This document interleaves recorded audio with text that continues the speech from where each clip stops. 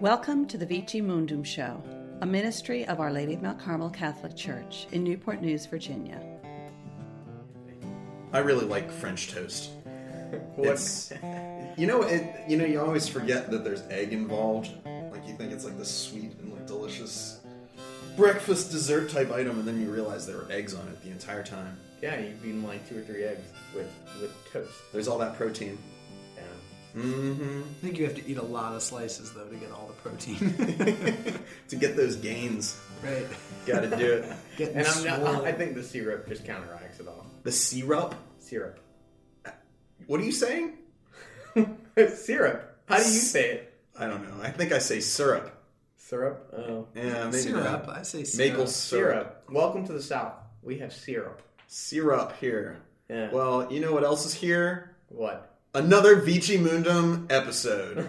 We've been recording this entire time while we talked about nonsensical things. French toast. Yeah.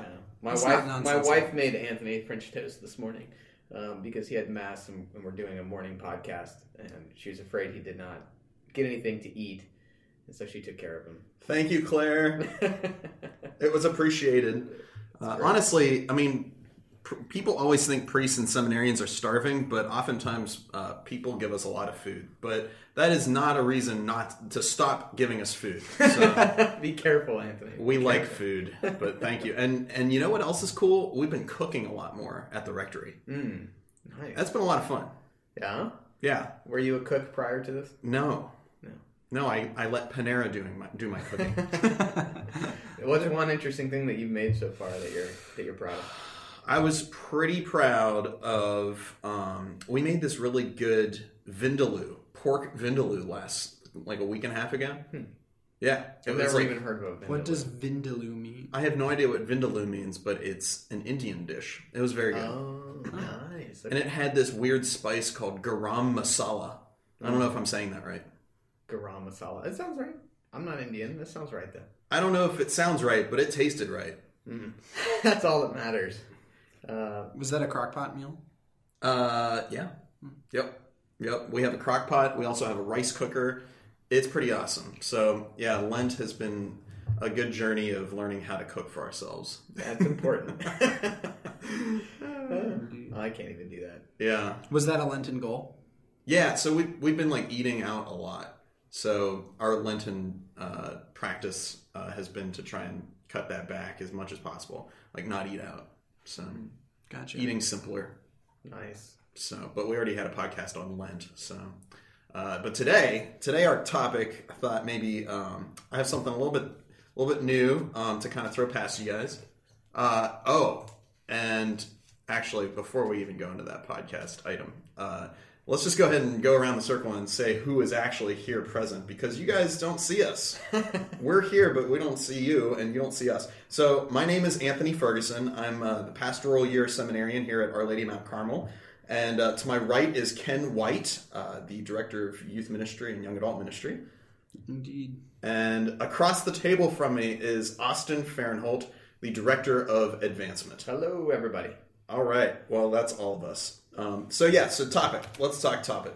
All right. So one of the most popular Catholic prayers is the Hail Mary, right? Yes. How many times do you think you guys pray the Hail Mary every single day? Every day? Well, I usually say a rosary, Uh-huh. and then I tack in a few more, golly, I don't know, maybe close to 100. 100 Hail Marys. All right, how about you, Maybe Ken? not that many. Probably not 100, but it tends to be my kind of go-to short prayer. So if I'm leading a quick prayer with someone, or I just need to say a quick prayer for discernment, I usually pray the Hail Mary. Yeah. 100's probably too high. I'm going to go with like 70, Yeah. 75. Yeah, with a rosary, you get a bunch of them. Yeah. And there's like 53 right there. 53. That's right. So yeah, it's like one of the most common Catholic prayers. Have you ever like gone line by line and thought about what the Hail Mary meant?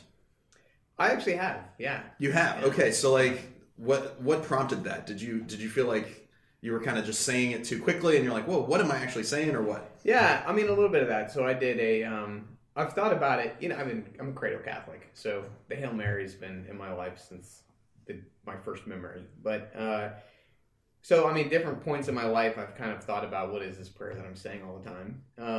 And it's kind of developed as I've gotten older. But most recently, about a year ago, I did a consecration to Mary, to Jesus through Mary. And through that, and then I read the book, True Devotion to Mary, which is great. And in the end, there's some different prayers that Louis Marie de Montfort did. And he added something, the Hail Mary, near in the middle of the prayer when he says, blessed is the fruit of your womb, Jesus. Depending on the mystery that you're doing with the rosary, so say it's a crowning of thorns, blessed is the fruit of your womb, thy womb, Jesus, who was crowned with thorns. So he added that, and that just sparked something for me. And I thought, whoa, like he made that prayer into kind of a conversation and pulled it deeper into meditation. And so anyway, then from reading that, I started kind of thinking about it a lot more. But that's awesome. Yeah. Well, and what's I can imagine is helpful about that is that you are being reminded each Hail Mary of the mystery that you're focusing on. Because one of the struggles I have with praying the Rosary, and I love the Rosary, and I'm very devoted to our Blessed Mother, and but the repetition over and over again, and forgetting that during that repetition, I'm supposed to be truly entering into the mystery. So I catch myself sometimes praying the Rosary, and I'm just saying the words. Yeah. And on occasion, I'm revisiting that mystery, but I'm not really going deeper into the mystery and walking with Christ in that. And so I'm always really grateful when prayer works in such a way as a gift from God to have a really devoutly prayed rosary where I'm really meditating on the mysteries. That's awesome. Yeah. So, the reason why I asked this question, and I think the topic of today is relevant, is because I think for a lot of Catholics, and for, whether you're a cradle Catholic that's been praying the Hail Mary forever, or maybe you're a new person, a new Catholic who, is just starting to, learn how to pray the Rosary, or are interested in learning, what does Mary have to do with my prayer life? The Hail Mary can become very, very just rote. Very, just kind of something that Catholics insert if they don't know what else to pray. Sure. So I think it would be fruitful for us maybe to think about, line by line, what is the Hail Mary saying, and how to enter into that prayer a little bit more deeply this podcast episode. That sounds fantastic. All right. Do that. So let's just jump right on in. So first words, Hail Mary. What do you guys think of when you hear the words Hail Mary? Well, I think of, hail kind of has a number of connotations. The most coarse one is you hail a taxi cab, right? So you're waving down something, trying to get somebody's attention, But then you also hear hail in terms of royalty, to say, all hail King whoever. And so it's kind of like so I think of it as getting attention, but also a term of honor, yeah, for royalty. There you go. Absolutely. So another thing that I'd like to do in this kind of episode is look at the Hail Mary through the lens of how can we apply this to ourselves? Because and I think the first verse, Hail Mary, speaks to that, is because these are the words of Gabriel to Mary at the Annunciation. And when Gabriel approaches Mary, he's not merely approaching Mary, he's approaching her in a particular way. And there's a very unique mission that only Mary is going to be fulfilling, the Mother of God. But on a bigger scale, he's also kind of flagging down the attention of humanity. Oh. Right? He's trying to hail the taxi cab of us. It's God approaching the human race, right? So that's really neat. I never thought of that in terms of kind of a global perspective, that it's God flagging down humanity, kind of through Mary, right? Absolutely. Which is kind of how he came to us. Jesus received his humanity through the body of Mary. Yeah. She was the entryway through which Christ took on flesh. That reminds me of an image. In college, I used to go visit, I went to Catholic University of America, and I used to go visit the Franciscan monastery up the street from Catholic University. And there's an image there as you're walking around the gardens, and it's in one of their chapels. You can look through this gate to see the image, and it's Gabriel approaching Mary, but he's on one knee before her. Wow. And it just, I remember it striking me very, very strong in college because of that sort of, here is an angel of God, like bowing towards Mary when he's hailing her, because of the honor that's being given to her by God, and because of the role that she's going to play. So I've always had that image in my head since I first saw it. Wow. That's really neat. Yeah, and that posture speaks to the fact that this is an invitation. Like, Mary is totally free. You know, like, Gabriel, on behalf of God, is saying, like, do you want to be a part of this amazing thing that's called the incarnation? And so he says, Hail Mary. Like, it's a sign of, like, just remembering that Mary is able to receive this invitation. It's not like God forcing himself in. It's not God imposing something on us. Yeah. So, okay. So that's probably enough for the first two words of the prayer. Second of all, it's full of grace. So what does full of grace mean in this context, and how does it apply to us? Yeah, man. So I like to meditate on the fullness, you know, of something actually being full. And for an angel to say that to Mary, that you are full of grace, you know, that grace is God's free gift, freely given. But there's an element of us, like, and I don't quite understand all of this, but there's an element of us being able to receive it, you know, like we can be cut off from grace due to sin. And so for her to be full of grace would imply, you know, that she's not cut off from it, that there's not sin, and that she actually, I mean, there's just something about that fullness that Mary has of the grace of God. And mind you, she's not an infant at this point. She's lived, I think a lot of theologians say she's around 15 at this Annunciation. And so, 15 years of life, and to come down and say, you're full of grace. I mean, that speaks volumes about who she is as a human being. Yeah, absolutely. I think it's always been a point of meditation for me. What did it look like for Mary and the people around Mary for her being full of grace? Because I've met holy people, and they've been astonishing and they've been inspiring, but besides receiving our Lord in the Eucharist, I've never met someone, you know, that's only human, that is completely and full of grace. Yeah.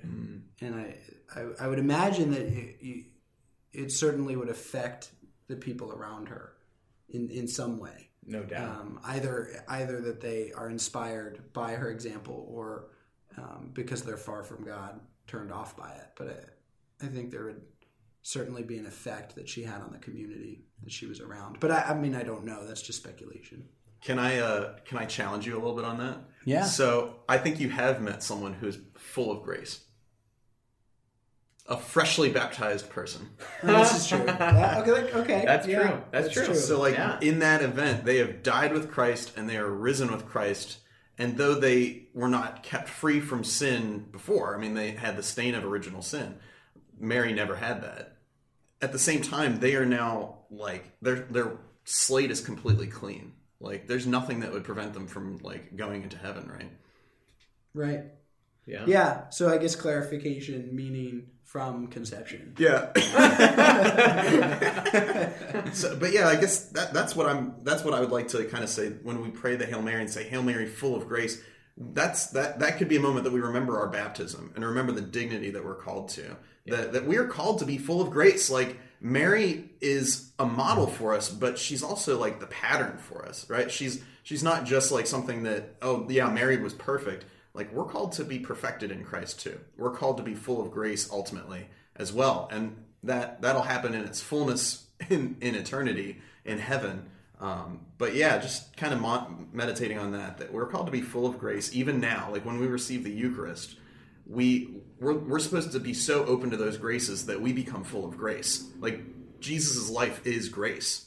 And so when we receive Jesus, we're supposed to open ourselves so much up to that it transforms us forever, that we never look back to sin. Right. Yeah. One other thing that kind of comes to mind too with the full of grace that I like to meditate on when saying the Hail Mary is that she's full of grace, and she's also a dispenser of God's grace. You know, and in dispensing the grace of God, she never loses her fullness of grace.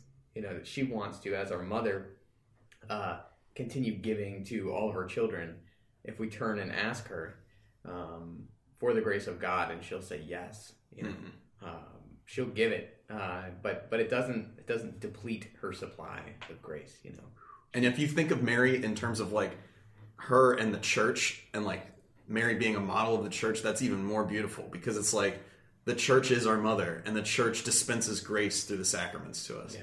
Right. And the reason that neither the church nor the Blessed Mother runs dry is because the source of that grace is the Trinity. Right? Right. Amen. The infinite supply. Yeah, God never dries up. All right, so let's move on. So the Lord is with thee is our next part of the prayer. The Lord is with thee. What strikes you when you hear those words? Oh, man. Lots. The Lord is with thee. I mean, in kind of the... my initial thought is always that God is with her through the Immaculate, or through the conception of Jesus. That he is now contained within her physically, spiritually, in all ways that God is with her. So already she's full of grace. So she's full of the free gift of God. So no doubt the Lord is with her in that way. But then she's going to enter into a greater depth of being with God for 33 years of his human life. And for 9 months, think how close God is with her. And that, like, the fact that, like, God, like, Jesus is Emmanuel for Mary in a way that's so close, so intimate. Yeah. It's amazing. Well, and what came to mind for me when you said that was the parts in the Mass where the priest says, "The Lord is with you," and we respond, "and with your spirit." And also with you. Yeah. I'm kidding. Wrong. No. Not anymore. But that whole, that the Lord is with you, Mary was, again, that model for us. But then also sort of how you were talking about the hail being both wake up world to what's happening, in the same way, like the Lord is becoming incarnate in Mary. Like this is the moment. This is where it's happening. The Lord is going to walk with all of you, and he walks with each of us now, every single day, at every moment. Yes, and that brings us to like the idea of the reality, rather, of discipleship. And I think Mary shows us how to follow Christ. So the Lord is with Mary, but like Mary is also with the Lord. Like it kind of goes both ways. So we have to walk with the Lord too. We have to stay close to him. And that's how it kind of applies to us. The Lord is with thee. He's with us right now. He's with us as we're recording this podcast. He's with the people that are now listening to this podcast tomorrow from now. I mean, it's amazing how God operates outside of time, and he's with us constantly. So like there's never a part of our life that he's not with us. Like when we're going for groceries, when we're doing the laundry, when we're cooking, when we're volunteering here at the parish, when we're like reading books. Like he cares about what we read. He cares about what we watch on TV. He's with us throughout our daily life. Yeah, that's so true. Just constantly there. I mean, like you said, he cares about everything. And in terms of discipleship, I like to think of the road to Emmaus, where he shows up and he's present with these two disciples who are walking, and they said, what?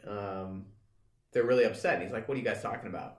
And they say, "Do you not know all the things that happen?" And he says, "What kind of things?" Obviously, he knows what kind of things, but he's interested.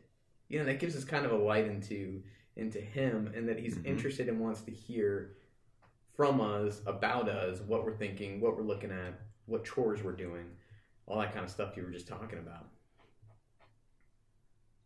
For sure. Yeah, and there's a verse in Acts that I wanted to kind of bring up here that Peter and John had gotten a little bit of trouble with the authorities, and when the authorities brought them before them in this kind of trial kind of thing, it says they recognized that they, meaning Peter and John, had been with Jesus. So like that, I think that kind of is the essence of discipleship is being with the Lord and like knowing that Jesus, like you said, is interested in what we're doing and interested in being a part of our life. That's like the core of discipleship. Well, it's interesting. I think that that guard knew that they were with Jesus. Mm-hmm. You know, there's something to be said about that. I think that he recognized you all are ones who are with Jesus.